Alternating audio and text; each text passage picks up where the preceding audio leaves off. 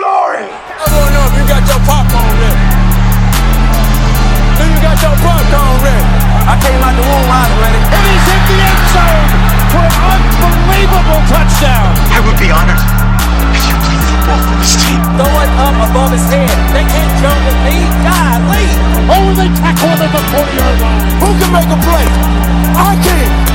Who can make a play? I can. What's going on, ladies and gentlemen, and welcome to another episode of the Fantasy Football Roundtable Podcast, proud members of the Full-Time Fantasy Podcast Network. You can find them at FTFPodNet on Twitter. You can find me at SportsFanaticMB on Twitter, and you can find my co-host for the day, Mr. Dennis Bennett at Culture_Coach on Twitter. We are just one of a ton of great podcasts that are associated with this network, some of which are Jim Day of FF Champs, Adam Ronis and Dr. Roto from Sirius XM Radio, Bob Lung of the award-winning Fantasy Football Consistency Guide, Dwayne McFarland, Blake Sullivan, and a ton of great others, all on FullTimeFantasy.com, your one-stop shop for all of your fantasy news, advice, and strategies. We are also glad to be partnered with ExpandTheBoxScore.com. They do all kinds of great statistics. You can find them on Twitter at XTBScore. They do the hashtag WeGotStats. Their stats are amazing. Some of the best college football stats you can find online. And you can get it for just $15 a year. On top of that, if you use our promo code ROUNDTABLE, all one word, you get 10% off. I'm telling you, the best college football stats, all that stuff you see me posting on Twitter all the time if you follow me, that's where I get it from. I get all of those stats from their website. It is fantastic. They've got baseball stuff, NFL stuff, and basketball stuff coming soon. Again, you can get 10% off a year subscription, which is just $15 using the code ROUNDTABLE. For today's episode, Dennis is joining me as he does every Friday, and we are going to recap the Thursday night football game, and then we are going to jump in and preview all of the remaining games for Week 7.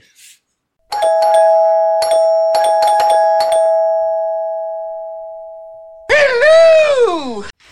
And as always on these Friday episodes, we've got Mr. Dennis Bennett with us, back with us, as he has not really been here all week, obviously. Dennis, what's going on? How did your fantasy week work out for you last week, and how's everything been going?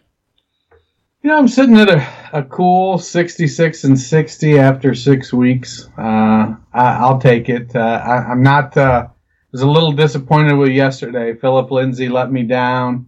In one of the charity leagues, redraft leagues I'm in, I decided to I needed to pick up a kicker because of Joey Sly on a bye. So I said, what the hell? It's a high altitude, lots of distance on their kicks. I'll pick up Brandon McManus. So I'm headed into the rest of that week at a -1. Yeah, I honestly had no, so as everybody who listens knows, especially with as early as I work, I usually don't get to catch the back half of the games, so last night I watched a little bit of the third quarter and ended up going to bed. Obviously found out about all that stuff, after the fact, and someone was talking to me about that this morning. They're like, man, I can't believe I'm already behind, or I can't remember what he said. I was like, I'm already losing, and I didn't even, the guy I'm playing didn't even play anybody. I was like, what are you talking about? He's like, I started Brandon McManus, and he got me negative points, and I was like, wait, what? Are you serious? And he's like, yeah, he missed a kick, and it's a league where you get negative points if you miss kicks and everything. I was like, oh, man, I'm so sorry. Yeah, that sucks. So I hear you on that. I did not expect that game to be as bad as it was, and since we're talking about it, let's just go ahead and jump right in and break it down.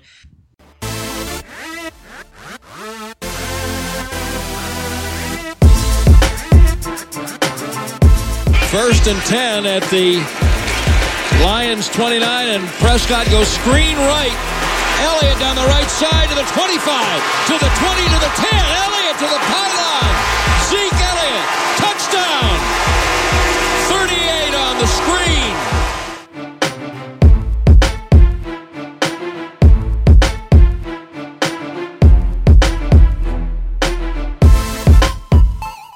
Second down at 10, takes the snap, gives it, Chubb runs, he's in the 15, he's in the 20, 25, 30, 35, 40, 45, 50, there goes Chubb, he's in the 30, 20, 10, 5, touchdown, Chubba Lubba Hub!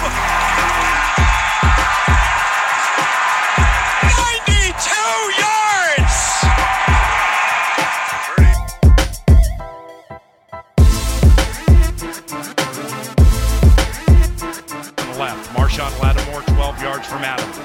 Chase on a deep throw, steps up in the pocket. He'll fire to the right side, caught by Diggs. Stay up! Oh my God! 30, no! 10! Touchdown! Are you kidding me? It's a Minneapolis Miracle! Stephon Diggs and the Minnesota Vikings have walked up on the New Orleans Saints. It's a 61-yard Minneapolis Miracle.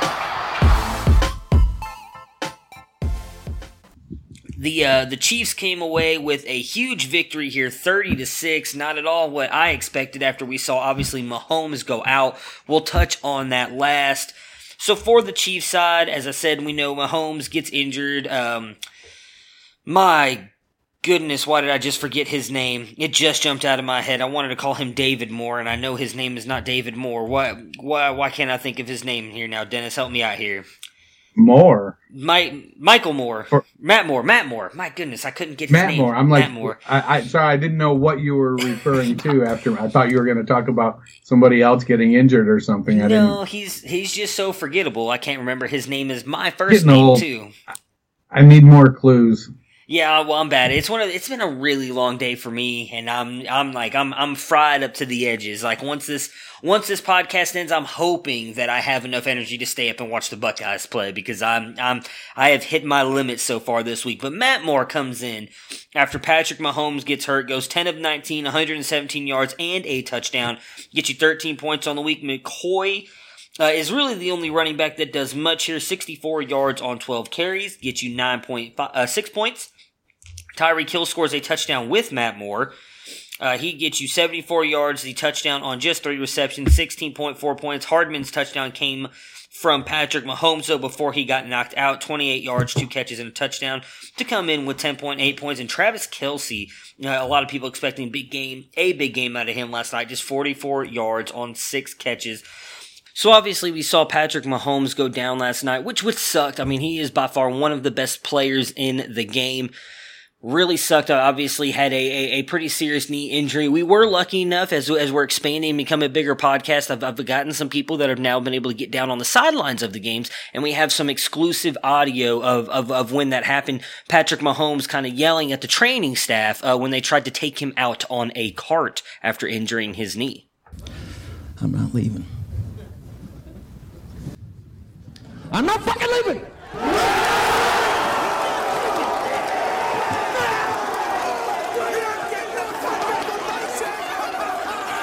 The show goes on! This is my home! They're gonna need a fucking wrecking ball to take me out of here! They're gonna need to send in the National Guard or fucking SWAT team, because I ain't going nowhere!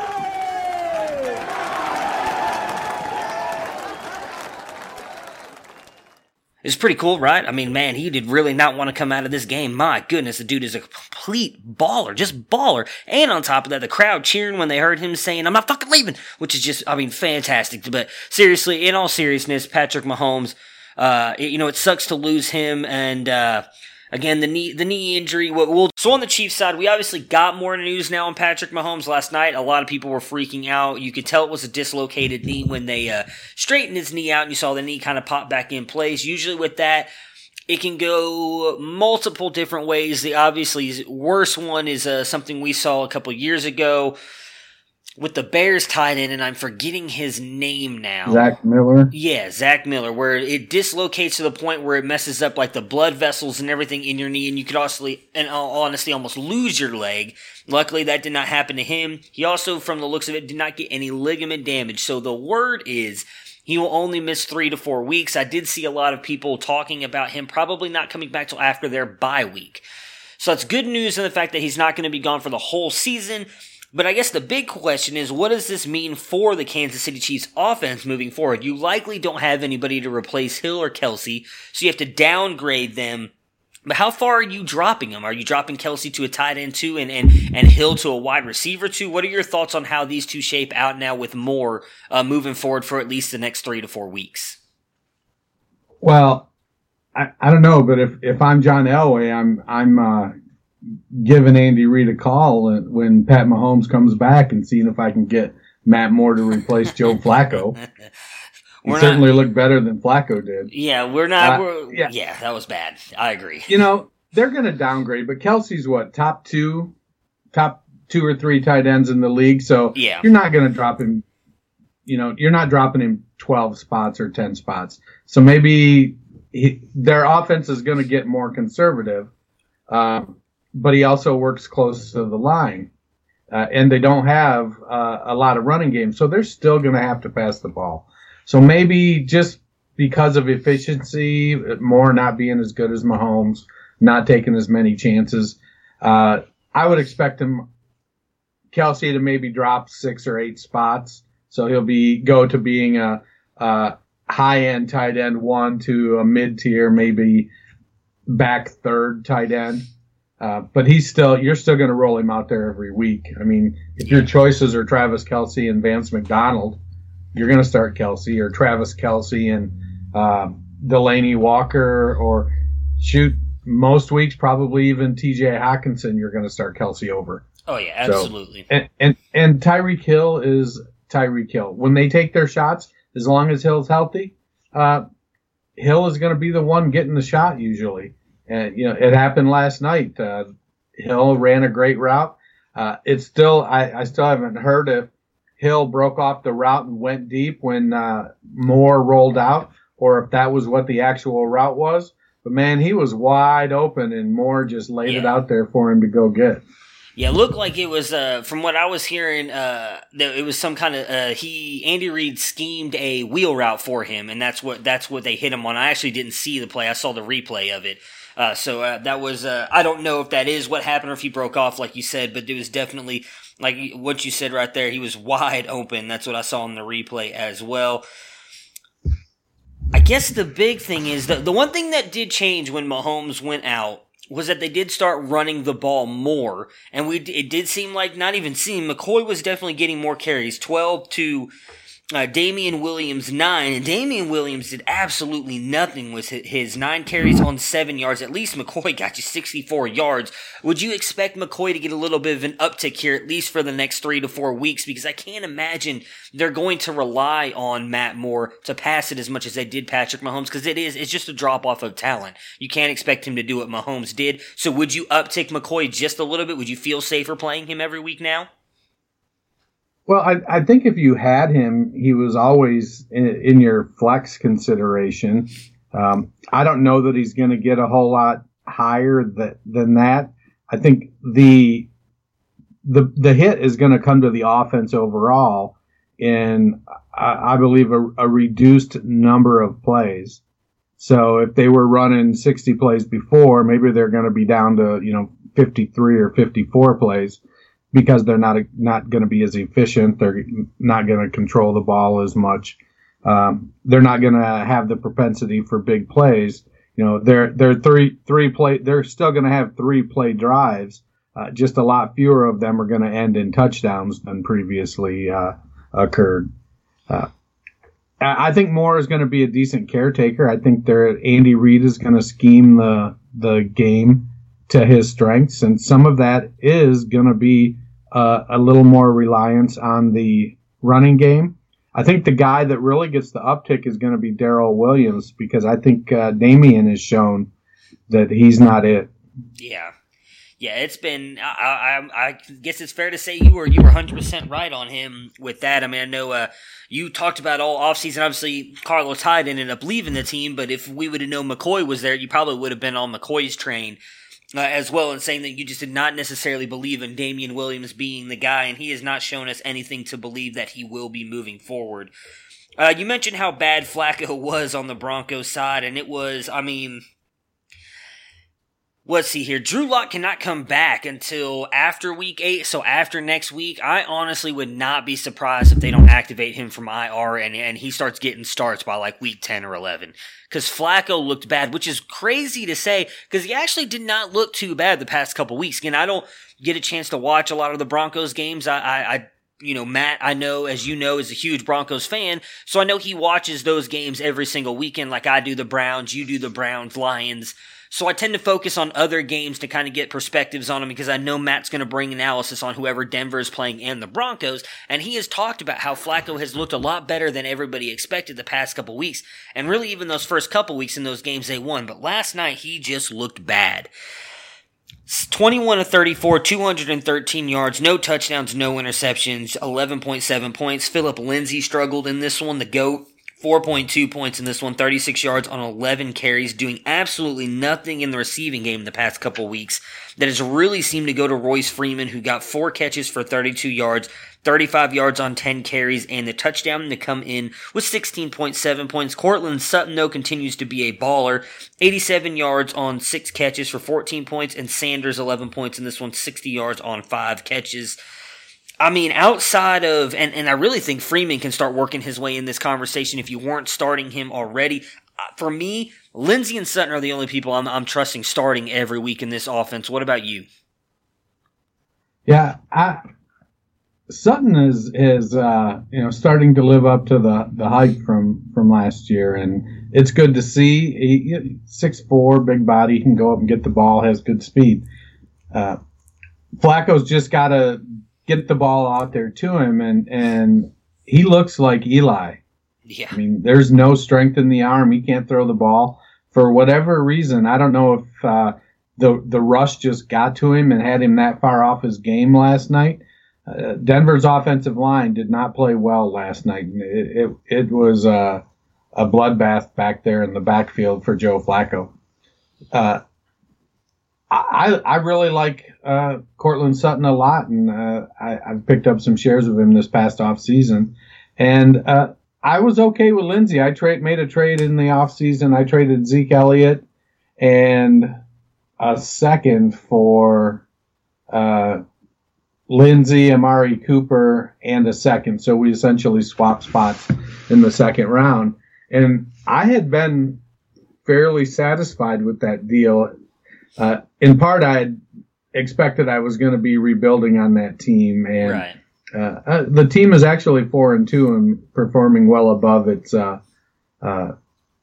what I think is its capacity. So I don't really have the ammunition to go get any more help. So we'll see where this goes. But I expect here in about 2 or 3 more weeks, I'm going to be a seller on that team.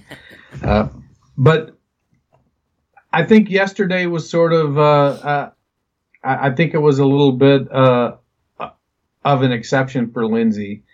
You know, he didn't perform that well. He didn't, at least from a fantasy perspective.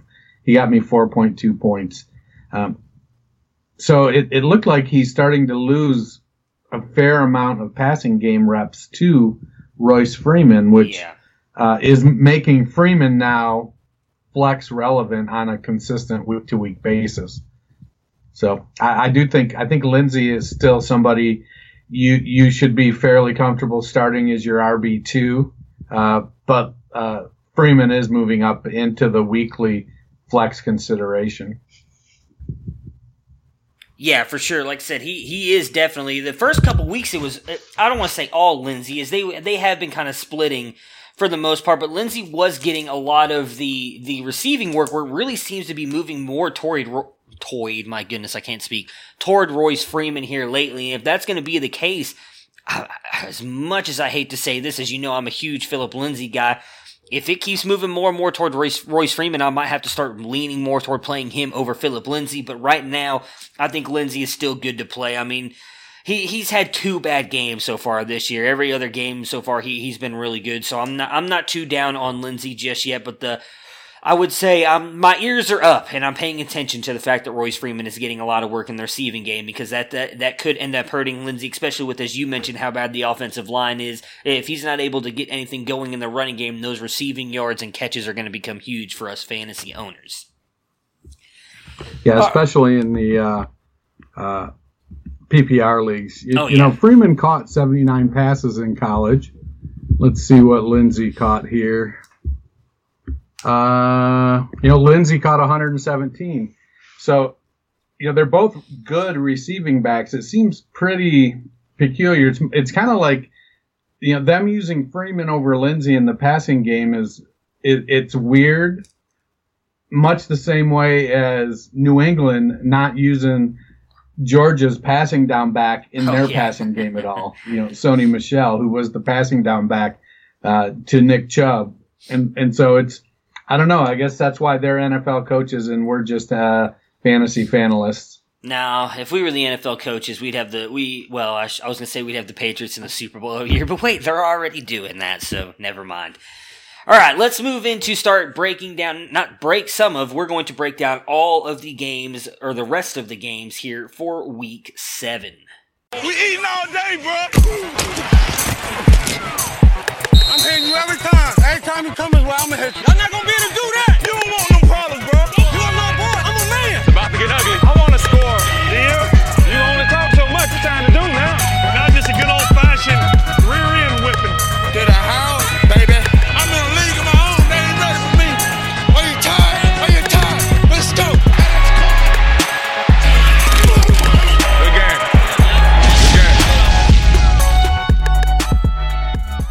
Game previews.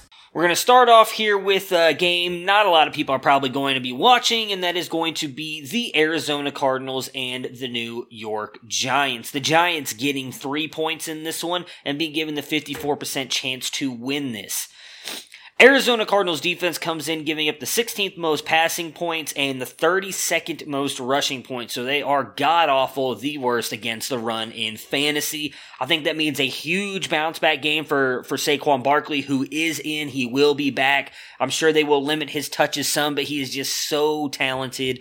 Going up against the worst defense here, I think he's going to be just fine. We know Evan Ingram is going to be back as well. He has got to be in your lineups as weak as the tight end position is. My question for you, we've talked about Golden Tate quite a little bit here. Patrick Peterson is coming back into the Arizona Cardinals secondary here after coming off a suspension for PEDs. However, it is a new defense and it is his first game back. I don't know if he will necessarily shadow Tate, but would you feel comfortable playing Tate against a middle-of-the-pack pass defense?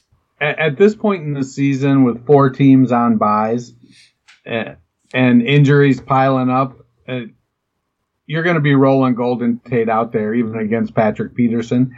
And you make a great point about it being a new defense. And how is Peterson going to fit? Will they keep Peterson on the outside, and with Sterling Shepard out, is Tate going to move into the slot and play against the slot corner? And that would put Peterson on Darius Slayton, I would presume. Yeah. So, and Slayton has looked good. I think that if we see that Peterson is following Tate around, then it's a game where you're going to hope you have Darius Slayton in your lineup. Arizona has given up, the third most fantasy points to quarterbacks. Yeah. And I'm going to assume they're giving most of those up in the passing game, not the running game. So, they did give up quite a few to Lamar Jackson. Yeah, well, it is Lamar. I think a lot of people give up a lot to Lamar. Yeah. And I guess now that I say that out loud, Daniel Jones is a fairly adept runner as well. Yeah. But I feel like it's going to be one of those, I almost, Peterson's a pretty good sized guy. He's 6 foot, 6'1", 200 pounds. Yeah, he's a good sized corner. So, do they put him on Evan Ingram to try to stem the tide of tight end points coming against that defense? Yeah, that would be interesting. That would be interesting. Ingram is big. He's 6'3" and 240. But he runs like a wide receiver, and he's kind of their de facto big wide receiver. So I feel like the Giants are going to let Daniel Jones play his game. He's going to get Barkley back, and Barkley's going to play, and that's going to create balance in that offense, which means Jones is going to take shots down the field. He's going to be throwing the ball to Slayton and to Ingram and to Tate. So what would you figure? I don't know how many passes per game Jones has been averaging, but a medium passing offense throws 35 passes? Yeah, I'd say so. So I think Jones is going to be in that 35 passes attempted range. So, you're going to fire up your Golden Tate and your Evan Ingram. Yeah, I agree. I think Tate, for me, is probably going to come in as a middle-tier wide receiver, too. I mean, it's not a horrible matchup, not a great matchup, but Daniel Jones, really outside of Evan Ingram, I don't think has anybody else. As you said, Slayton has been good here lately, but I would say Tate's a step above him just on what he's shown us so far. So I would throw him out there and expect at least some decent numbers from him. You mentioned bye weeks. I did forget to address those at the very beginning. You got 4 teams on bye this week: Carolina Panthers, the Cleveland Browns, Tampa Bay Buccaneers, and the Pittsburgh Steelers.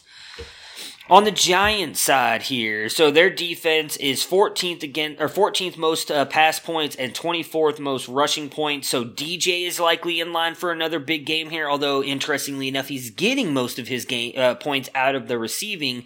Not necessarily rushing yards. For some reason, they're just not running the ball a lot, but he's still getting his work, and that's all that matters. My real question with that, actually, we'll do that last. I want to address the wide receivers as Fitzpatrick's in. He's an easy start. If you've got him, you're throwing him in there. He's been awesome so far this year. Christian Kirk is a game-time decision. I still think if he's out there, depending on your options, I would not necessarily feel safe playing him. He's missed a couple weeks with injuries. Again, not a middle-of-the-pack pass defense here. What would you think about Kirk? And then would you be willing to throw in Edmonds as a flex starter? Has actually come off and played pretty good the past couple weeks. Seems to be creating a little bit more of a role for himself. Maybe it's more of a load management thing with DJ, or maybe they're just trying to take some of the workload off of him. Would you feel comfortable throwing Edmonds in your flex, and what do you think about Kirk? Well, I think if Kirk plays, then you're gonna feel fairly comfortable playing him. He's him and Larry are the 1A, 1B kind of thing. It's Kirk and it's Larry. Those are the top 2 receivers on that team. And so if Kirk is playing, you kind of have to play him because he's likely to get the volume. You risk him aggravating his injury or maybe one of those games where I'm going to give it the old college try, and after a few routes, it's like, man, it's just not there. So you always play have that risk, but I guess you have that same risk with any NFL player because of the physicality of the sport. So if Kirk plays, I have him in a couple spots, and I'm keeping an eye on the injury reports on Sunday morning to see, is he going to be active or is he not going to be active? For David Johnson, I think that this offense puts the ball in the running back's hand in the passing game a lot, and Johnson is an exceptional pass-catching running back. He'll continue. I wouldn't be surprised going forward to see, closer to a 60-40 running back carries split with him and Edmonds, because Edmonds does look explosive.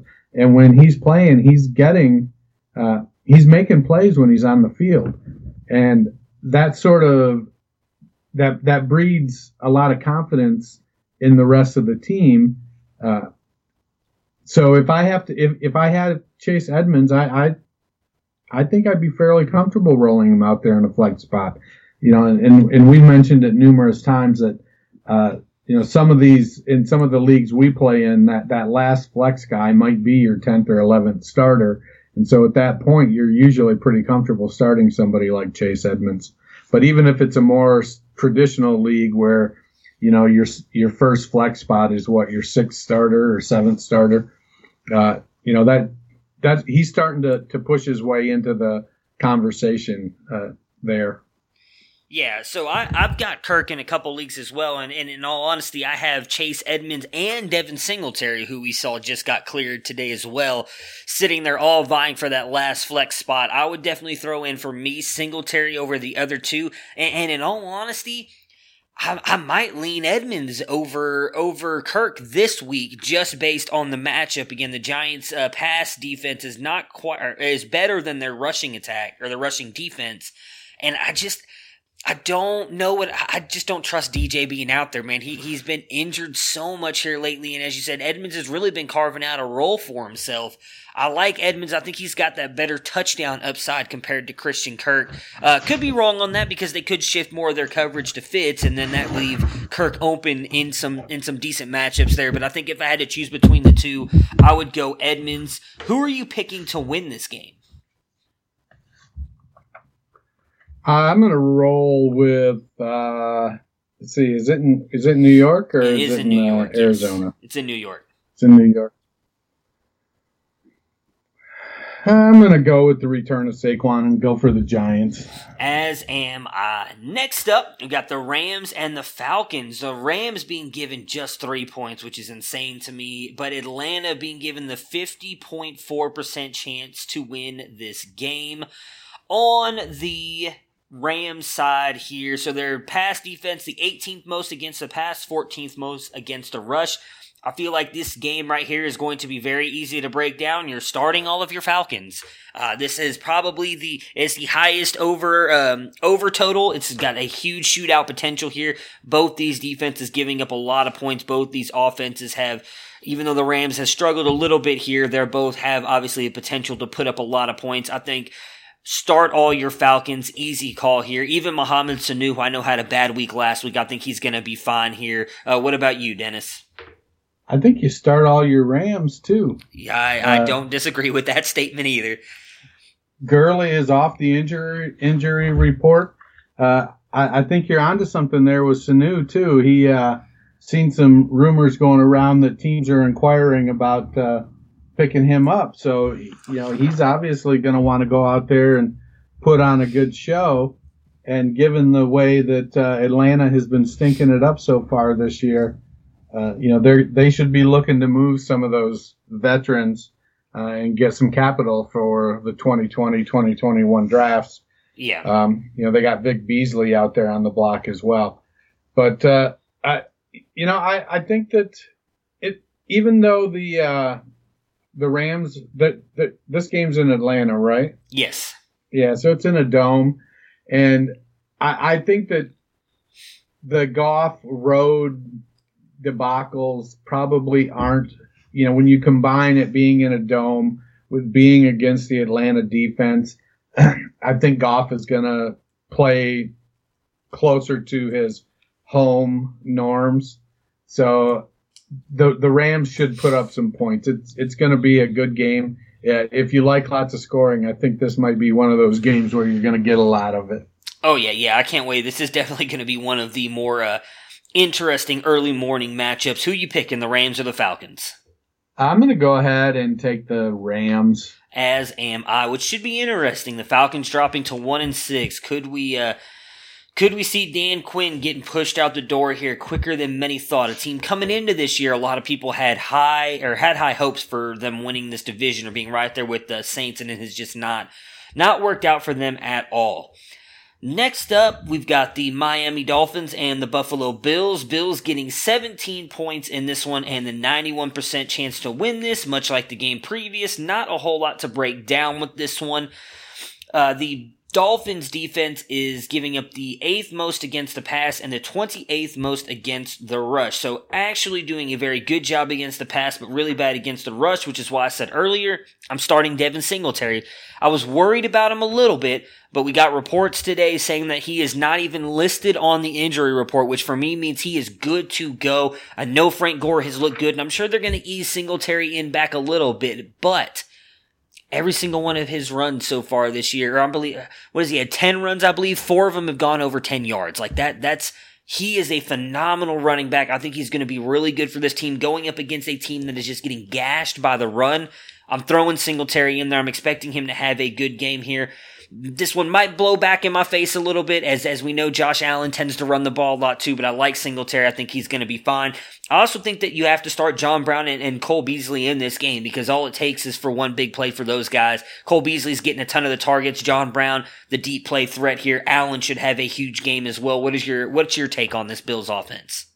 Well, and Xavier Howard has been dealing with an injury too, so I think he's actually out this week, and he's the best cornerback on that team.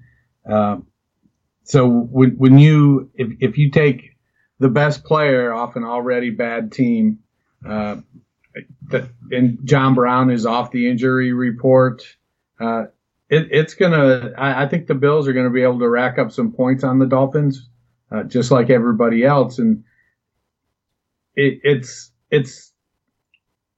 such a clusterfuck down there in Miami, and I believe they've got their vision and they're executing it. You know, Brian Flores is taking a look at a lot of different players and doing a lot of different things.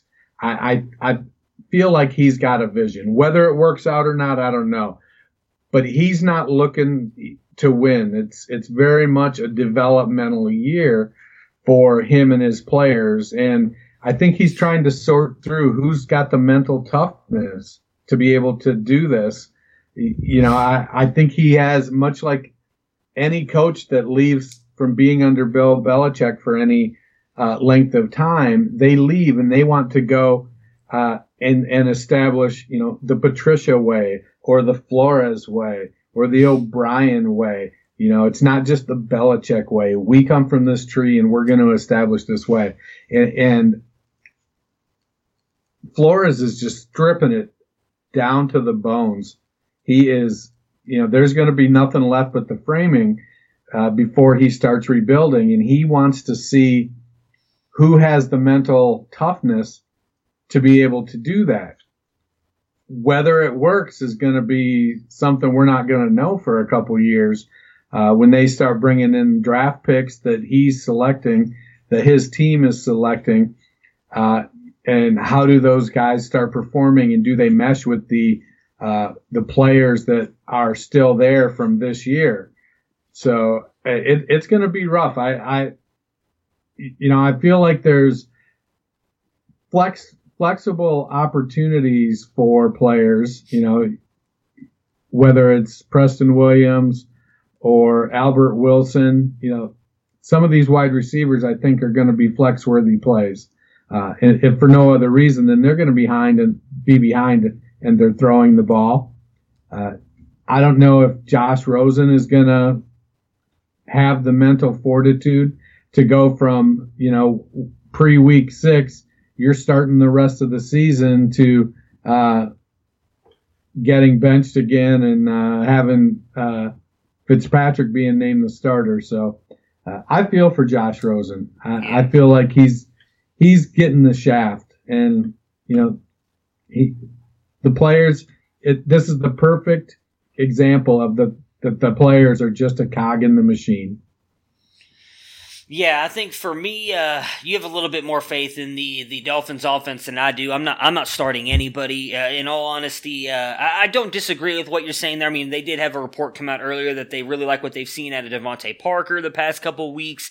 I do think they're moving in the right direction. You know, I honestly, a little bit feel bad for Rosen too, for the way that his career has kind of started off here to begin with. Last year in Arizona with a offensive line that really couldn't do anything, and then really the same thing here now as well with Miami. But I'm not trusting anybody here. Hoping Kenyon Drake gets moved as well to improve his stock as a guy that me and you were both very high on. I'm only leaning into the Bills here. Maybe in a very, very, very, very deep league would I throw Preston Williams or Devontae Parker out there. Outside of them, I'm not paying attention. But I also Mark Walton. I just want to throw this out there. I grabbed him in a ton of leagues that I'm in. I really think this kid has a lot. He was still in my top 10 running backs a couple years ago. Everybody was infatuated with Barkley. I still had him in my top 10. Ankle injury at Miami. Went to Cincinnati. Off-field incident. Got cut. Landed in Miami. If they trade away Drake, this guy might have some sneaky value here toward the end of the year. Who are you picking to win this game, though? The Bills or the Dolphins? Oh, I think it's going to be the Bills in a bloodbath. As do I. This next game, not a lot of analysis in this one either, and that is the Jacksonville Jaguars going up against the Cincinnati Bengals. I can't imagine anybody here has this much faith in the Bengals doing anything, but the Jaguars are only being given 4.5 points, which I found a little bit interesting given the 57% chance to win this one. Their defense, the Jags that is giving up the second fewest against the pass and seventh fewest against the rush. So they are not doing or giving up a lot of points in either facet of the game, which really makes me not want to play anybody. I think if you have Tyler Boyd, you're probably having to play him anyways and hoping for that touchdown. Outside of that, I don't see much. Auden Tate has showed out a little bit, but I wouldn't trust him this week. But what about Joe Mixon? Me and Matt had a conversation about him on Monday's episode, talking about how with as bad as this offensive line has looked, and really this offense, he's kind of unfortunately fallen into like the flex territory. Like, I don't even think you can view him as an RB2 anymore. What are your views on Mixon as a guy who, just like me, were very high on him coming into this year? And would you be willing to start him this week against the Jags? Well, I actually would. The Jaguars are giving up the fifth most points to running backs.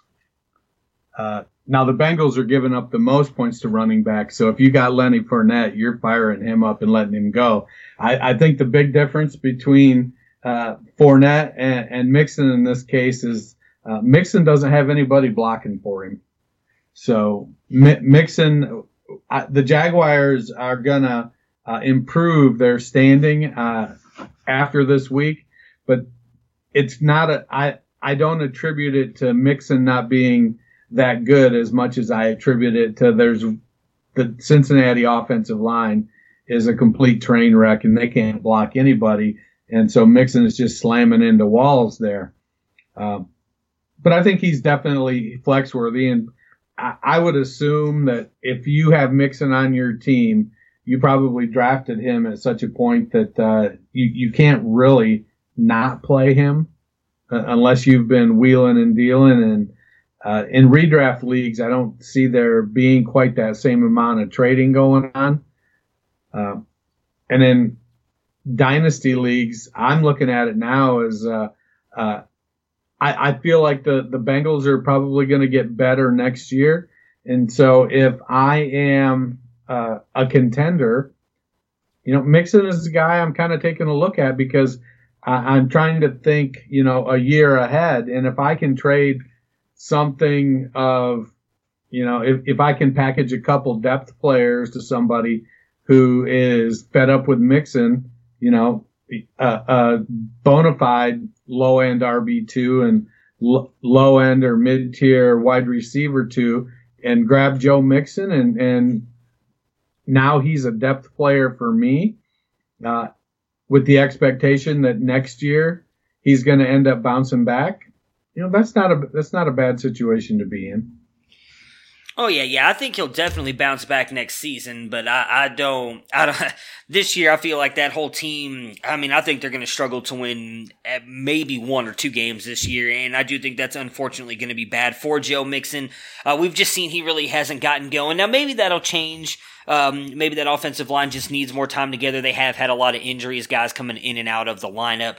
But for me, I'm kind of leaning away from him. I do get what you're saying. You probably don't have any kind of depth there, although there's a couple guys that have outperformed their draft value. Maybe you got lucky if you went heavy RB and ended up with a couple of guys that you could replace him with. But I think he's kind of, expectation-wise, he's fallen into that flex territory. You can't expect that RB1 or high upside RB2 that you drafted him to be this season. I don't think that's necessarily his fault, as he does have all the skill and talent. It's more on that offense.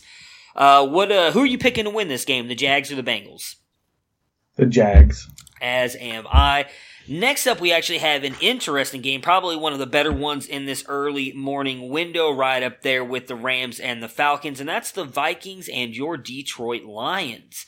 The Vikings in this one getting just 2 points, and they are giving the 62% chance to win this game. The Vikings defense, 3rd least against the pass and 13th least against the rush, so they are obviously playing very good defense. But so are the Lions, which I don't think a lot of people realize. The Lions would really be, if they wouldn't have tied against Arizona and I think gotten screwed against the Chiefs, a lot of people would be talking about the Lions a lot different. And kind of reminds me of that episode at the beginning of the year with Mr. John Hamlers, who projected them to win this division, and maybe he was closer than we all were on how good this Lions team was going to be. For me, I think Kerryon, though, we'll start with the Lions side here, going up against that really, I'd say, decent rush defense. They're in the middle of the pack. He's probably high upside RB2 for me. I still feel like they're kind of figuring out how to use him. He's not quite the workhorse we all hoped he would be as fans of Kerryon. I know both of us are. And for me in this game, Galladay's the only receiver I really trust to play. I like Marvin Jones, but he's been way too boom or bust for me, and I don't think he's going to have the boom game here against a really good Minnesota Vikings secondary. What are you doing here with this Detroit offense? Yeah, that's going to be a tough play for Galladay. He's going to probably be shadowed by Xavier Rhodes, and the Vikings are in the top third in fewest points given up to wide receivers. So if you have Galladay, you've got to trust that he's going to make some plays for you. And when it comes to Marvin Jones, though, he's always been a boom or bust guy. Now he can boom with the best of them. But I think Stafford has got his swagger back this year. And so I think he's willing to take some chances. And part of that is because that Lions defense is really starting to play well. Now, I will say the Lions defense is very susceptible to the run. They are giving up the third most fantasy points to running back so far through 6 games this year. And so I would expect a heavy dose of Dalvin Cook from one Mike Zimmer. And if you're running Dalvin Cook, that keeps Kirk Cousins from throwing it in the direction of big play Slay and Nevin Lawson. So that's a positive for the Vikings. So this could end up being a little bit lower scoring game unless Dalvin breaks off a couple big runs. I think Stafford is going to try to make some plays with his arm, but he can be prone to the interception. So what do I expect for Kerryon? I expect they're going to give him about 13 carries and about 3 targets,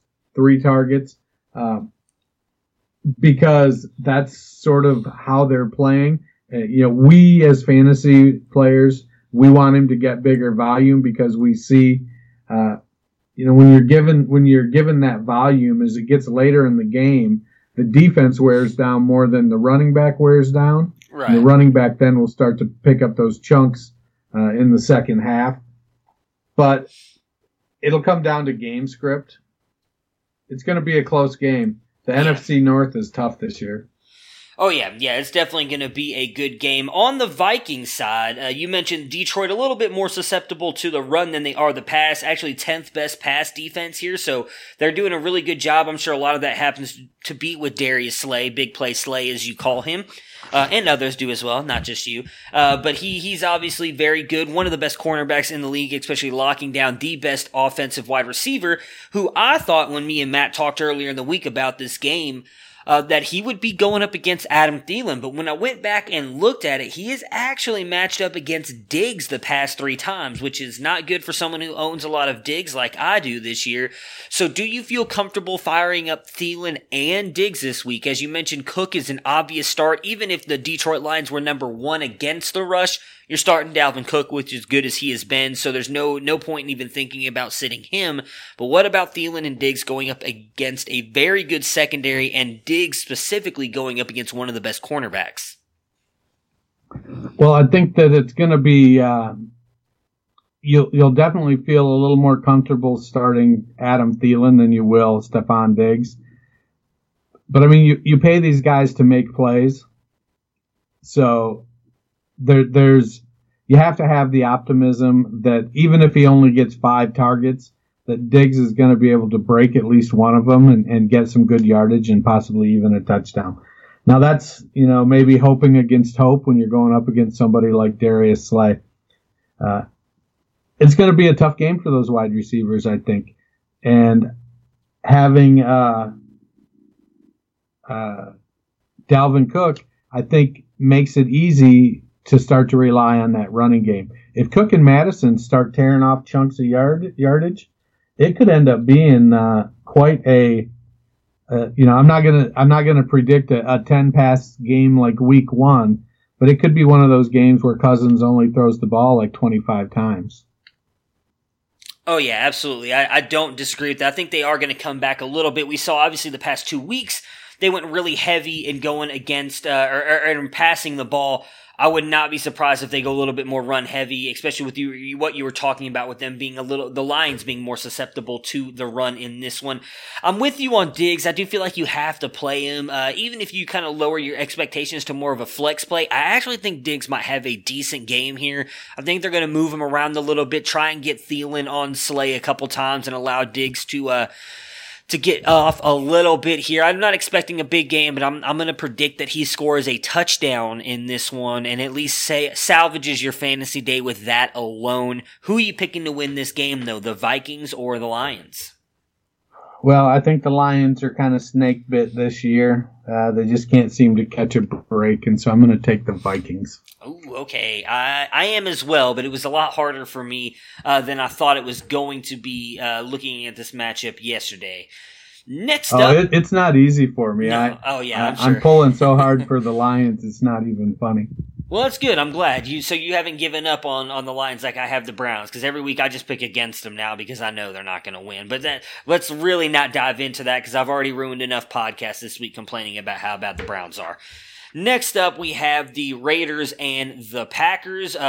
Possibly good game here, at least for the Raiders, with the Packers just kind of getting killed with injuries in this one. Green Bay given 4.5 points and actually being given the 72% chance to win this one in Lambeau, which is a little bit surprising for me.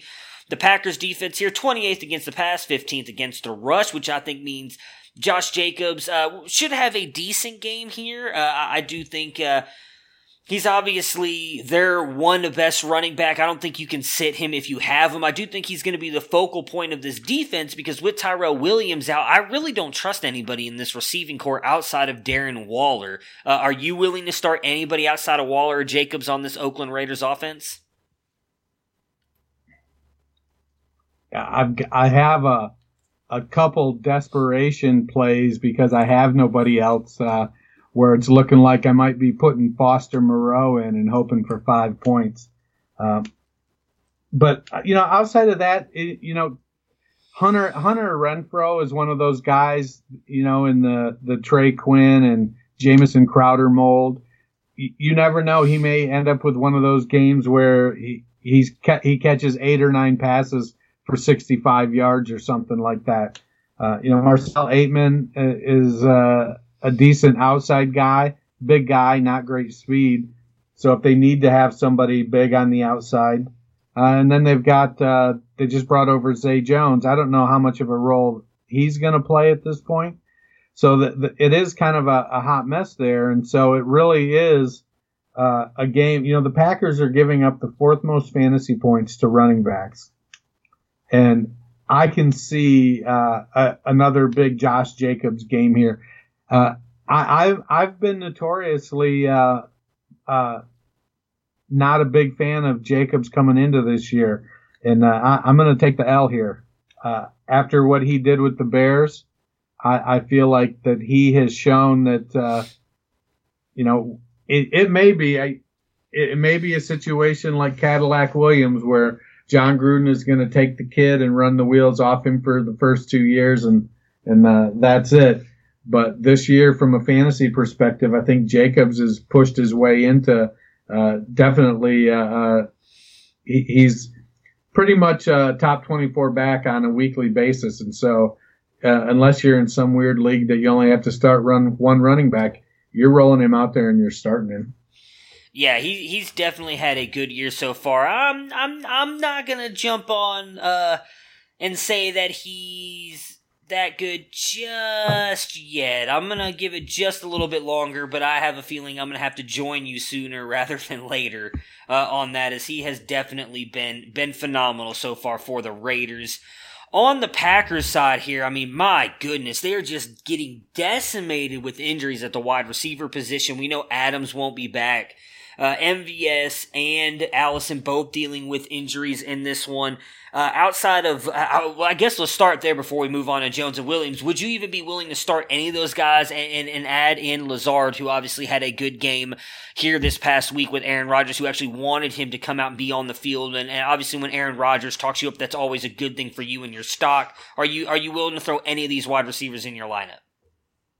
Well, I think if they're whoever the two starting wide receivers are for the Packers, you have to consider them. So if it's Lazard and Allison as the top two wide receivers there, Rodgers has long been an Allison fan. He's talked him up for years now, a couple of years, and he's said nothing but good things about Lazard. So it feels like if they're in there now, he has a comfort level with them that he has that trust.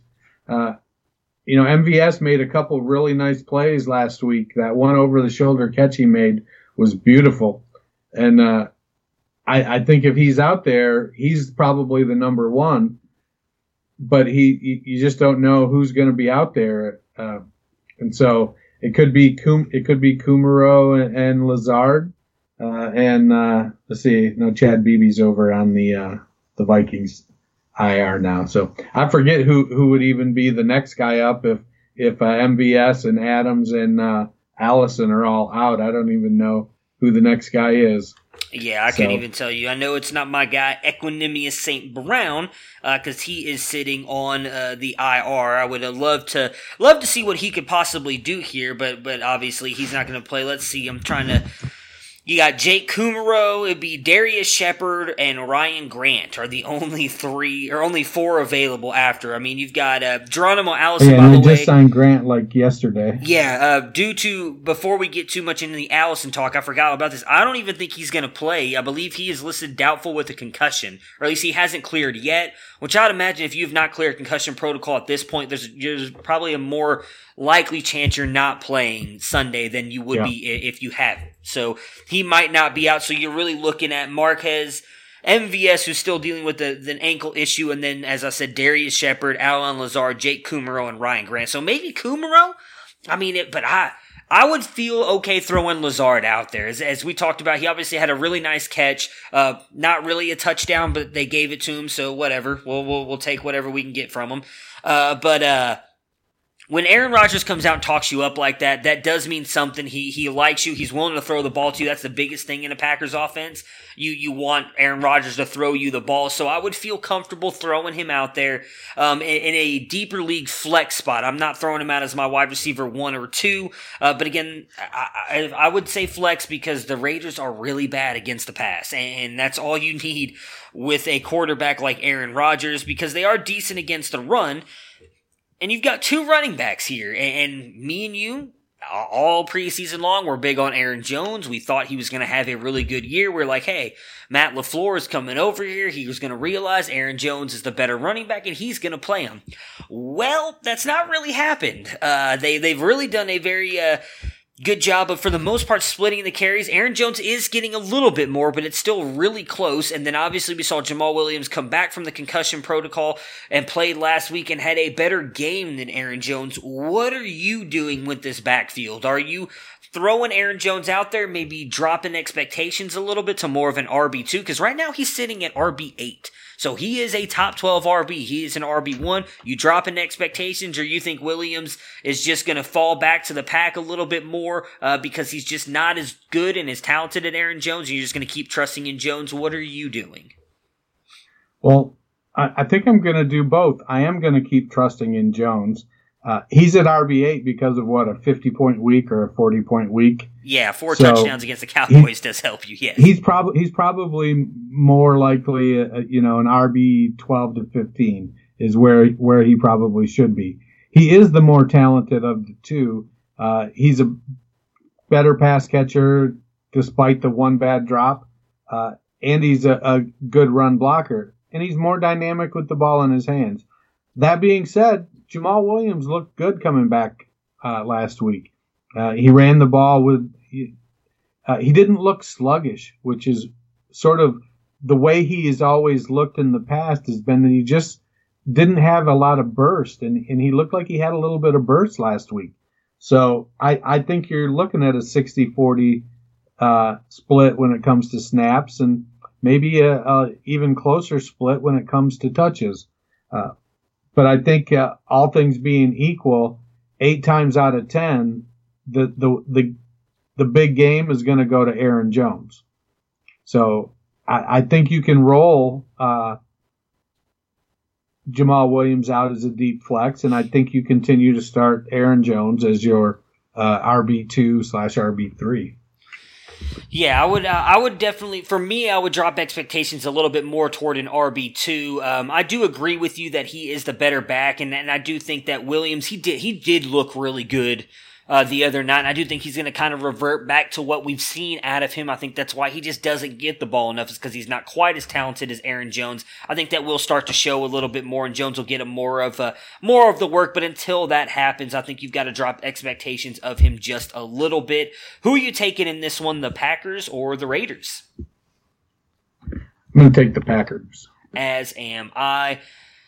The Texans and the Colts. We talked about this one a little bit yesterday with Mr. Tony Dyer, huge Colts fan, and a battle for the AFC South right now to get into number 1.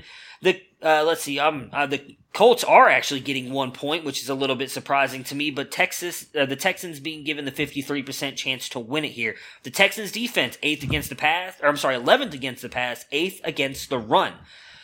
I'm coming right to you, because you are the big Marlon Mack believer here. Has had a couple good games, really struggled in the middle there, some injuries, some just kind of poor play. What are you expecting against a fairly good rush defense here for him against him against the Houston Texans? We saw they leaned very heavily on him for that Kansas City game, and he came through for them. Are you expecting them to do the same thing here against the Texans? Well, they're going to have to throw the ball to open up the run. The Texans give up the 7th most fantasy points to wide receivers. And Jacoby Brissett has shown himself to be a reliable quarterback, if not a spectacular quarterback. Marlon Mack is a workhorse back. He can catch the ball well. And he's 220 pounds, 6 foot, 5'11". And so he can run the ball. I think there's going to be some tough sledding, but I think you have to stay the course. And Mack is one of those runners that his game looks a lot like this: 3 yards, 2 yards, 5 yards, 2 yards, 1 yard, no yards, 19 yards, 3 yards, 2 yards, 2 yards, 6 yards, 1 yard, 27 yards. So that's kind of what Marlon Mack he keeps breaking those kind of big plays, but he needs the volume to do that. If you give him 10 carries, then you're going to come away underwhelmed. But if he can get 18, 20 carries, then I think Mack pays off. Will he get it? I think so, but you never know. If the Texans, if all of a sudden Deshaun Watson and DeAndre Hopkins and Will Fuller hook up for 3 touchdowns in the first 18 minutes of the game, then I think the Colts start playing catch up a little bit, especially if T.Y. Hilton is healthy. Now they're out there and they're trying to make up points, and that takes the ball out of Marlon Mack's hand. Yeah, I think that's my biggest fear, is that I think this could become somewhat of a shootout, and that could move Nyheim Hines into more of a gameplay here. I love Nyheim Hines. I was big on him and Jordan Wilkins last year. Obviously, Wilkins has kind of let me down, but Hines has looked good, at least last year, not so much this year. I would not necessarily feel comfortable throwing him in the flex, because we've also seen Marlon Mack at times has handled some of the receiving work, and if they decide to leave him out there on the field and be the guy getting the running and the receiving work, Hines is going to be pretty much non-usable. I like what you said, obviously, about Brissett. I think he's been awesome. There is a chance of a shootout here, and if that happens, Brissett, ton of upside. I think he's a great QB play this week. T.Y. Hilton as well.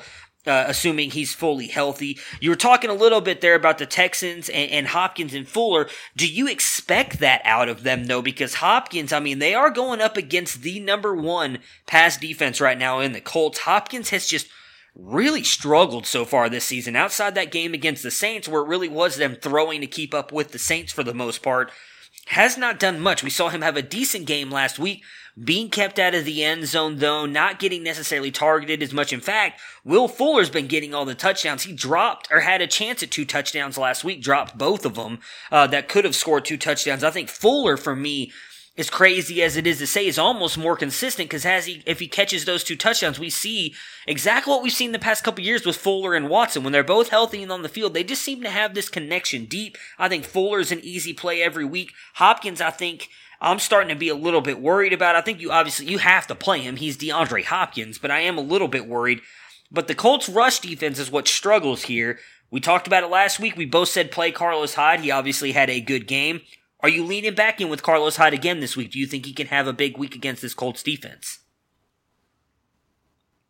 Well, where are the Colts? You know, the Colts have a top 10 defense, fantasy defense against running backs. So it is going to be a little more challenging.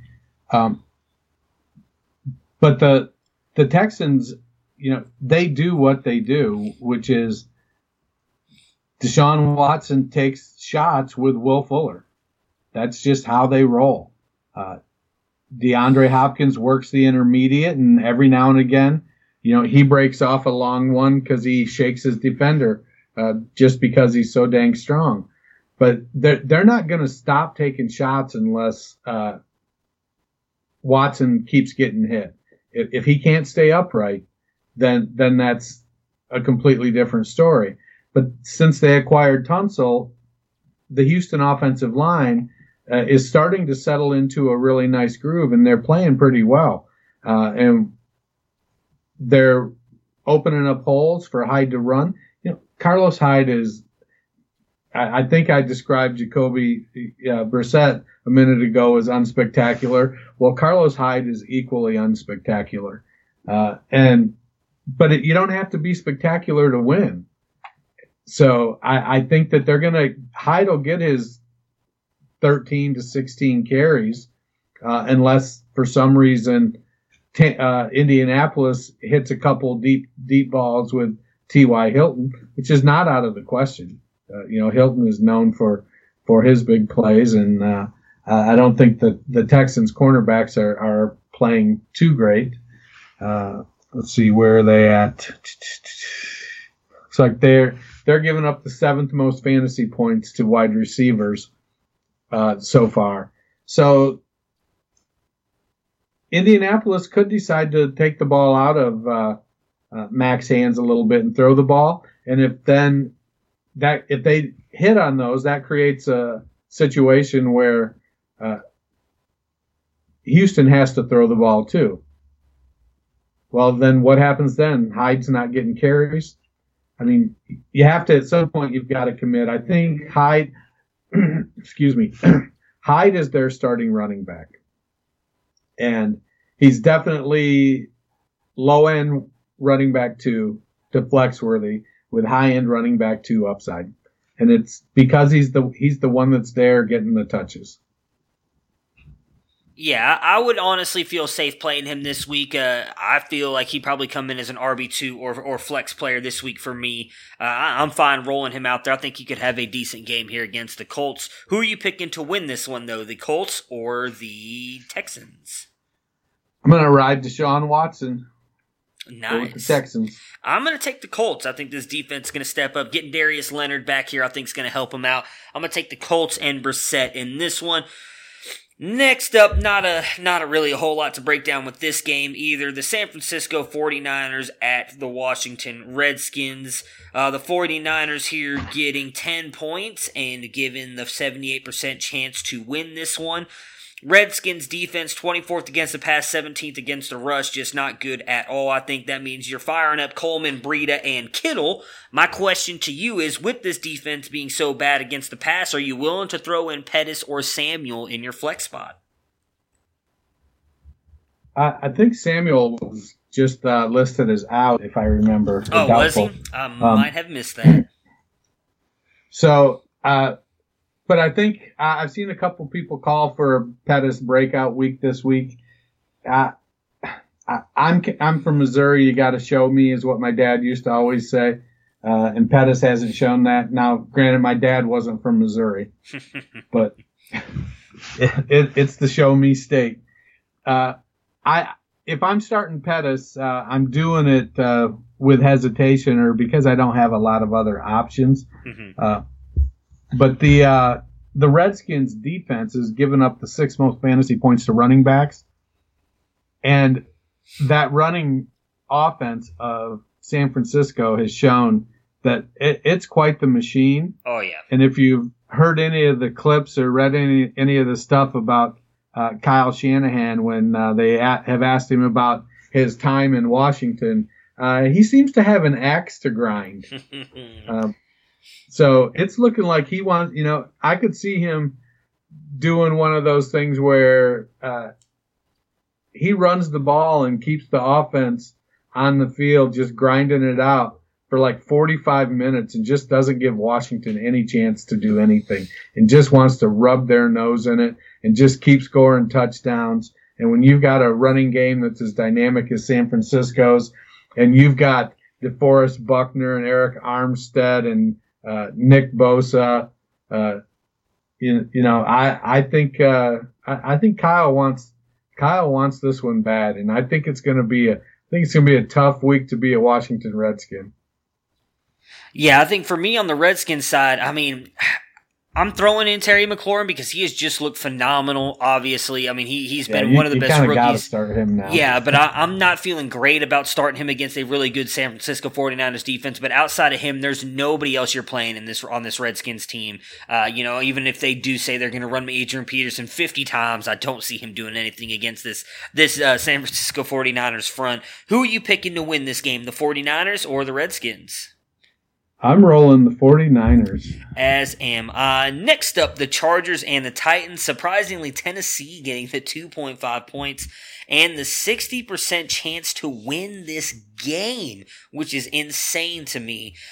On the Chargers side here, Tennessee, their defense has actually been pretty good. I think just the fact that their offense has been so bad and their defense has been on the field so much kind of skews the numbers a little bit here. But the Titans are number 1 against the pass, 23 against the rush. So for the Chargers side here, knowing how bad they are against the rush, what are you doing with Melvin Gordon and Austin Eckler? Because I still think Austin Eckler has been the best running back so far, but they've got to continue to work in their quote-unquote all-star in Melvin Gordon back into the lineup. Yeah, it's, Melvin is the starter. And, well, don't get me wrong. I love Austin Eckler and the things that he's done this year. But Melvin Gordon is a better back. Is Melvin back into shape yet or not? I don't know. I think probably the bigger issues for the Chargers are, losing Mike Pouncey. Do they have Mike or do they have Marquise? Whoever their center was, whichever Pouncey brother it was, him going out Pouncey. Yeah, that's all that hurting them. Forrest Lamp or Dan Feeney or whoever is slid over there just isn't quite up to snuff. And then Russell Okung being out. That's really hampered their play as an offense. And Phillip Rivers, as much as I like being a fan of his and have liked the toughness and the bravado that he plays with, he's getting up there in age and you can see the beat and starting to take its toll a little bit. Yeah. It's coming down to a situation that, he's probably going to be considering retirement on a yearly basis here for the next few years. Oh, yeah. On their passing side, though, we know, obviously, this Titans defense really good against the pass. Keenan Allen has struggled here, but your guy, Mike Williams, has stepped up. Are you willing to throw all three of those in your lineup? Is it kind of a no-brainer this week? And Allen, Williams, and then Hunter Henry, who just came out with a bang there this first week, him being back and inserted in the Chargers lineup. You willing to throw all three in yours? Well, I think you have to. I mean, Henry is one of the best young tight ends to come out in the past, 5 or 10 years. So he's been playing, it's just been about injuries with him. And he stepped right back into the lineup last week and had a phenomenal game. So I don't think they lose a beat with him out there. He's going to do what he does, which is get open and catch passes and knock people down in the run game. Keenan Allen is one of the best possession receivers in the game. He honestly, I think he's better than Jarvis Landry. And I think their game is, they kind of play a similar game. I just think Allen is better. And I love Mike Williams. He goes down he's not an efficient player because he's the deep ball guy. So his catch rate is always going to be, lower relative to Allen. And, there's going to be a lot of games that, he doesn't do a lot because they just didn't connect. But when you've got that many skill players and Eckler and Gordon and Henry and Allen and Williams, you can't help but play them. That offense, they're going to still take shots. They're still going to, they're going to game plan to cover up the deficiencies in the offensive line as good as they can. The tough part is they're playing Tennessee, who has a great defense. The other part of it is they're playing Tennessee, so they're likely going to not have to score a ton of points to win. Oh, yeah, for sure. On the Tennessee side here, let's see. The Chargers, decent against the pass, but bad against the running game here. So I think that obviously means you're throwing Derrick Henry in for the most part. Obviously, last week looked bad, but has been an RB2 at worst every single week here, most of the time finishing as an RB1. Easy play for him up against the Chargers. The interesting thing is going to be the passing game here. So they are struggling against the pass, obviously suffered a lot of injuries in that secondary to begin the year. Ryan Tannehill comes in. He is now the starter for the Titans.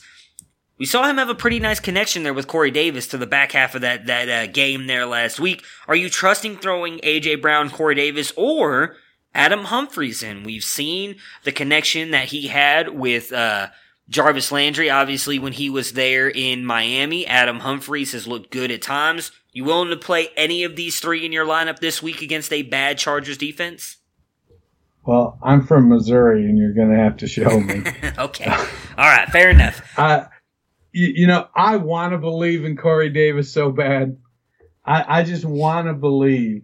But Corey Davis's game is the weakest part of Ryan Tannehill's game. It's the deep ball. Adam Humphries is the slot guy.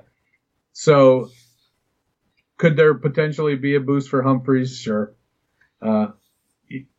Tennessee is a grinding offense. They don't look to they take 2 or 3 shots a game and that's it. They're not looking to they're the antithesis of the Houston Texans, who are willing to go deep on any play.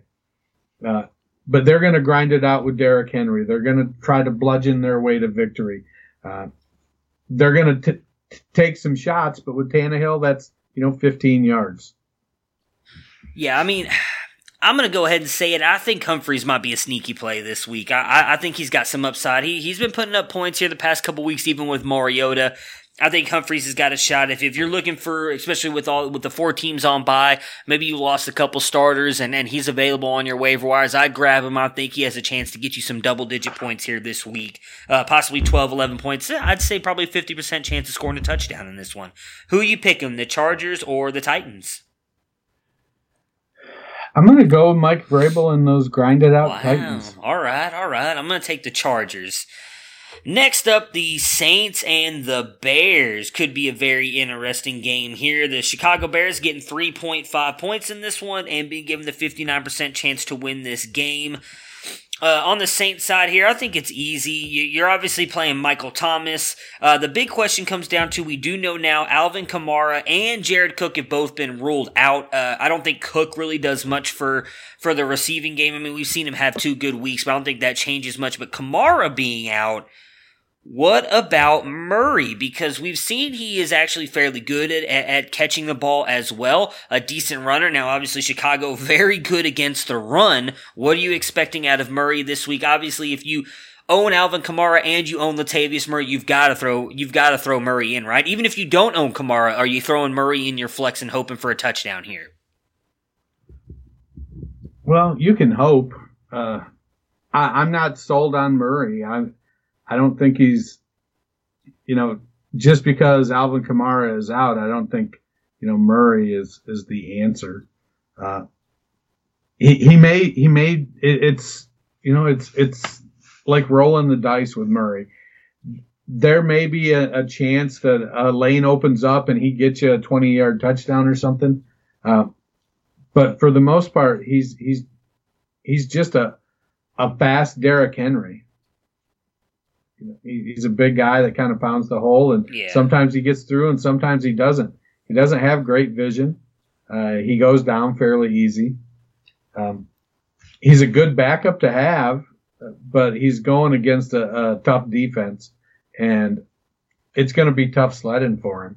Oh, yeah, absolutely. On the Bears side here, obviously the Saints, one of the worst against the pass, actually the worst against the pass, but still a very good rushing team, or a team against the run. So you're obviously throwing A-Rob in there, maybe Anthony Miller if you're feeling lucky, but the only one I feel good about is throwing Allen Robinson in there. What about David Montgomery and Tariq Cohen, though? Obviously been splitting. Montgomery's actually been getting more carries, a lot more carries than Cohen. Cohen's still getting some of the receiving work. Would you be willing to throw either one of them in your lineups this weekend against a very good run defense in the Saints?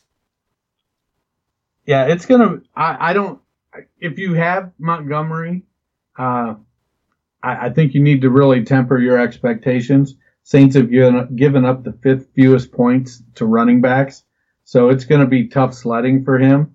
From the Bears side of it, though, the guy I'm looking to play is Anthony Miller. I think Marshawn Lattimore is going to be shadowing Allen Robinson, which means Eli Apple is going to be on Anthony Miller. I mean, just push play. It's as a Buckeye, that hurts, but Eli Apple is a very, very beatable cornerback. I mean, just like, man, the dude is just getting hammered here. He's not playing. I hate to say that he's not playing well because clearly I can't do it, but for whatever reason, the gap between him and Lattimore is so big that they just don't throw at Lattimore. And they just throw the ball at Apple, and he commits penalties, he gives up plays, and so I'm all about Anthony Miller this week. Yeah, like I said, it could be a good play. I still like Allen Robinson, man. I do agree. Him going up against Marshawn Lattimore. Lattimore has been balling these past couple weeks, shutting down some of the best wide receivers in the games, but I think they will force it to him a little bit, getting you a touchdown. If you have him, I think you kind of have to start him. Who are you taking, the Saints or the Bears? I'm going to take the Bears. As am I. Another good game here in this late window. The Ravens and the Seahawks. The Seahawks being given 3 points in this one and being given the 64% chance to win this game. On the Ravens side, obviously phenomenal defense against the pass and the rush. I think you still have to start Lockett. If you drafted him high. However, I think this might be a sneaky Metcalf game. As someone who watched the Ravens all out there against the Browns a couple weeks ago, we know Marlon Humphreys is a legit number one cornerback. I think he is going to be on Lockett more often than not, which I think allows Metcalf to possibly get freed up here. We saw Jarvis Landry eat against that Ravens secondary because those other cornerbacks are just not as good. Eric Weddle still trying to learn his way into this defense here in Baltimore. I think Metcalf could have a sneaky game here. And then obviously Chris Carson, if you've got him, you're starting him, but don't expect a lot out of him in this game. Again, the Ravens defense third against the rush. They do a fairly good job of slowing you down. I think Carson, if he scores, great. That'll really kind of bring you a good day, but I don't expect him to get double-digit points. What about you? What's your take on the Lockett Metcalf thing there? I think we're starting to reach the point where it shouldn't be a surprise. that DK Metcalf is good. He's another one I'm going to have to take the loss on. I don't think his skills have changed any. I just think Pete Carroll says, this is what you could do, and this is what I'm going to have you do. So you go do what you do. And Russell Wilson is the perfect match for him. He throws the best deep ball in the league. It's just a situation where he's not going to get a ton of targets like Lockett, but the targets count when he gets them. So yeah. I'm probably after this week, unless he puts up a goose egg, it's probably going to be, when we talk next week, I'm going to be like, you got to be putting DK Metcalf in at least as a flex on a weekly basis. Hey, I'm just glad that you're finally coming around here on DK Metcalf. I've been feeling pretty lonely over here. Now I just need to get you to jump on the Ronald Jones train, and we'll be good to go, buddy. I like it. Everything needs to crash. On the Ravens side here, Seattle's defense, not quite what we're used to seeing as Seattle, middle of the pack against the pass and the rush here. Obviously, Lamar Jackson, Mark Ingram, you're playing him. Mark Ingram, I've said for the past couple of weeks, I think he's a sell high, yet he keeps proving me wrong. You're going to keep throwing him out there as long as you own him. The big question I want to ask you, Mark Andrews, I almost forgot about our guy Mark Andrews, probably our best call on the season, putting him in top 5. He has definitely made us look really smart. Hollywood Brown, we saw him sit out last week. I will honestly admit right now I have not looked to see if he's supposed to play this week. I thought he was. So if he's going to play, are you willing to throw him back in against a defense that's been a little susceptible to the pass? Yeah, I think that if he plays, now I believe he's a game time decision. Gotcha. I saw he had something with an ankle, but I know they haven't ruled him out, so I'm just assuming he's going to play. And it's a tough spot because he does that. None of the Ravens pass catchers get a ton of volume except probably Mark Andrews. They may get volume one game, but they may go 2 or 3 games before they get any more volume. So it's a tough spot to be in. The Ravens are a rushing offense, and they do a great job of that. I think if Marquise Brown plays, then he's certainly a flex-worthy play. I think he's developed a chemistry with Jackson. Yeah. That it'll be interesting to watch next year as they evolve, continue to evolve. It's going to be something, they could end up becoming a very, very dynamic duo as Jackson kind of steps back from the rushing game a little bit and they start to pass the ball a little more. The level of explosiveness on that team could really go, beyond what the Texans have. Oh, yeah. Yeah, it's crazy to think how good him and DK Metcalf have been. 2 guys that a lot of people were down on coming in the draft based on their landing spots and what they did. Brown, his landing spot, Metcalf, what he did in the combine, and yet they really seem to be 2 of the better wide receivers here so far this season. Who you picking, the Seattle Seahawks or the Baltimore Ravens? I'm going with the Seahawks. As am I. Screw those Ravens. Let's go to the Sunday night game, a very good one, at least what it looks like on paper. The Philadelphia Eagles and the Dallas Cowboys. My phone is deciding to be a little bit retarded on me here at the minute, so give me 2 seconds. There we go. Dallas getting the 2.5 points in this one, and the 62% chance to win this game. A little bit surprising to me, not gonna lie. The Dallas Cowboys defense, though, has been legit, top 10 against the pass and the run. Howard, we've seen, has been the main back for Philadelphia. Miles Sanders, we talked about it last week. I said I thought he was going to have a good game, been doing a lot in the receiving game. Carson Wentz bailed me out with a nice little touchdown to him on a wheel route. Thank you, Carson Wentz. I love when I look smart. However, I don't think I'd play him this week. We have seen when they played backs like this, like a la Alvin Kamara, Leighton Vander Esch has done a very good job of shadowing them. I think he's going to do that here. I don't know if he's going to shadow Miles Sanders, but I do think he's going to cover him whenever he goes out on passes. I'm not starting Miles Sanders this week.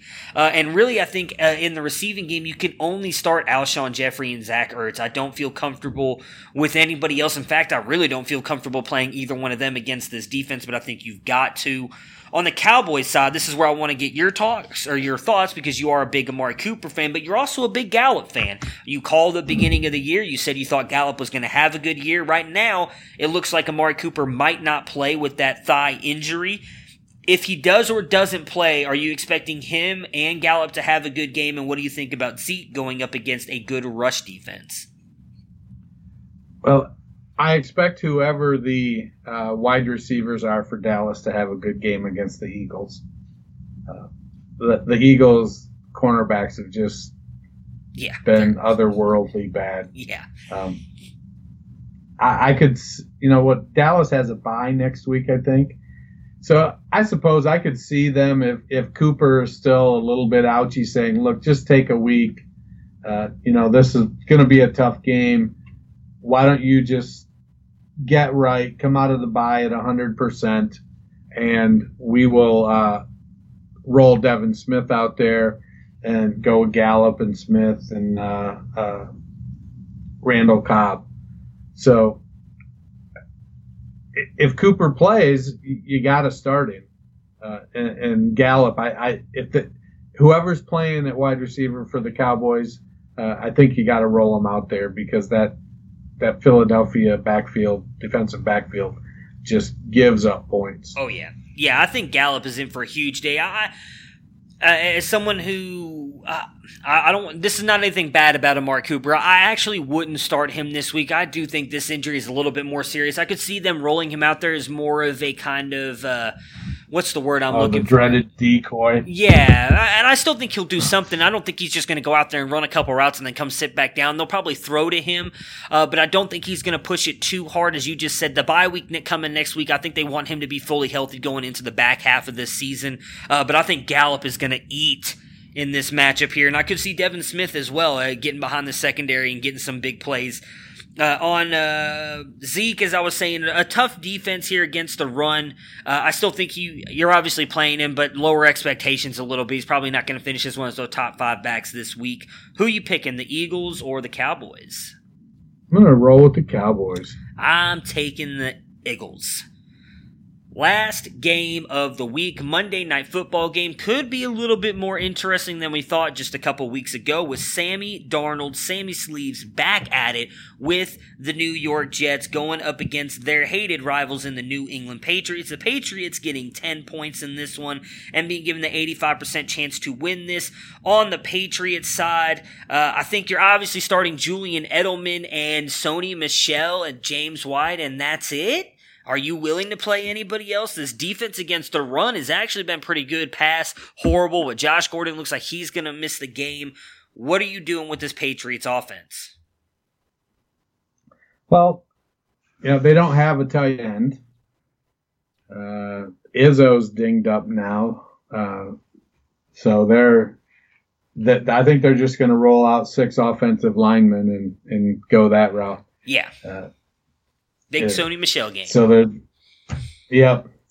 I do like, Jacoby Myers has looked really good. So I don't, it's sad for me to say, but more and more Josh Gordon missing time doesn't seem to really affect what the Patriots are doing. Yeah. Julian Edelman's going to take his 15 targets and, he'll do that. It comes down to, do they run the ball effectively? Sony has not looked great running the ball this year. He's had a couple decent games, but he's certainly not looking elusive. But if they're going to pound it up there and block him 4 yards and he gets 4 yards and he does that 20 times and one of them ends up in the end zone, that's a good game for Sony Michel and the Patriots, and it eats up a lot of clock. Yeah. It's going to come down. I think the game script is going to be dictated by whether or not Sam Darnold in the passing game of the Jets can move the ball against the Patriots. If they can, then that's good. If they end up with a couple chunk plays in the passing game, they being the Jets, if they end up with 2 or 3 chunk plays in the passing game and a couple of them end in touchdowns, then that changes the way the Patriots play their game, and they're going to have to, maybe not rely as much on the running game to chew up the clock. I don't know what the likelihood of that happening is, because that Patriots defense has been otherworldly so far this season. Yeah. So it's gonna come down to, can Darnold make some plays? We're gonna find out this weekend. Oh yeah. He may get up Tuesday morning wishing his mono had lasted a couple more weeks. Yeah, I think obviously if you've got Bell, you're playing him. There's no way you're sitting him with the draft capital you've put into him. I think Crowder's still a good play this week. We've seen once Darnold came back immediately, that dude picks right back up to what he did that first week with the Bills.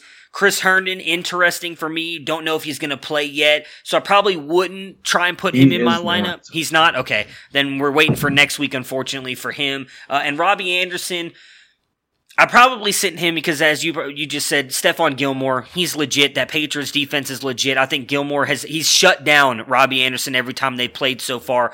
So really just comes down to Crowder for me. It maybe is like in a low-end flex spot. Who you picking, the Jets or the Patriots? I'm picking the Patriots. I'm taking the Jets, taking the upset. Patriots got to lose at least once this season, and I'm picking them to lose 2 games this week and next week, baby. At least that's what I'm going to say right now, because I'm going to talk tough while the Browns are off. Well, you know who might surprise in that Jets offense? Who's that? Demaryius Thomas. You've got Crowder with those 5-yard routes, and Anderson with those 40-yard routes. Next thing you know, Demaryius Thomas is out there 12 yards down the field wide open. Yeah, Could be a sneaky play. He is a revenge game for him. We saw him come out a little bit and kind of bash the Patriots in the way they handled him. I would not be surprised if he tries to come and ball all out against this team and try and prove them wrong. Might be a very sneaky play. You might be right on that. Well, Dennis, obviously thank you so much for joining me today. I always enjoy these Friday episodes, breaking down all of these games. I look forward to talking to you again next week. Enjoy the what's it called? The honey-do list, as I have this weekend as well, with the Browns and Buckeyes playing tonight. Browns not playing Sunday, so I'm sure just like me, you'll be doing all kinds of stuff around the house, so enjoy that, and I hope the fantasy gods smile beautifully on you this weekend and grant you a lot of wins, and I look forward to talking to you again next week. Hey, we finally got a win in with our co-owned team in the Podcast Wars League. I disown that team. I don't know what you're talking about. I don't belong in that team. Well, so what you're saying is you're only in 12 leagues now instead of 35 because you've disowned all the 1 and 5 teams? Exactly. I've not paid attention to any of them. After they started off 1 and 4, I gave up. No, it's insane. Before we cut out of here, it's insane because I feel like that team is a lot like a couple of my other teams. The drafts went so well, and we had so many good players, and then it's just been a weird year, and those players are not producing. It's crazy to think that we are just 1 and 5, but I've been 1 and 5 before and turned it around. I think we're going to turn it around and end up getting at least into the playoffs with that team. So, but I do look forward to talking to you again next week, buddy. Have a good weekend. Right on. Prepare for glory! I don't know if you got your popcorn ready. Do you got your popcorn ready?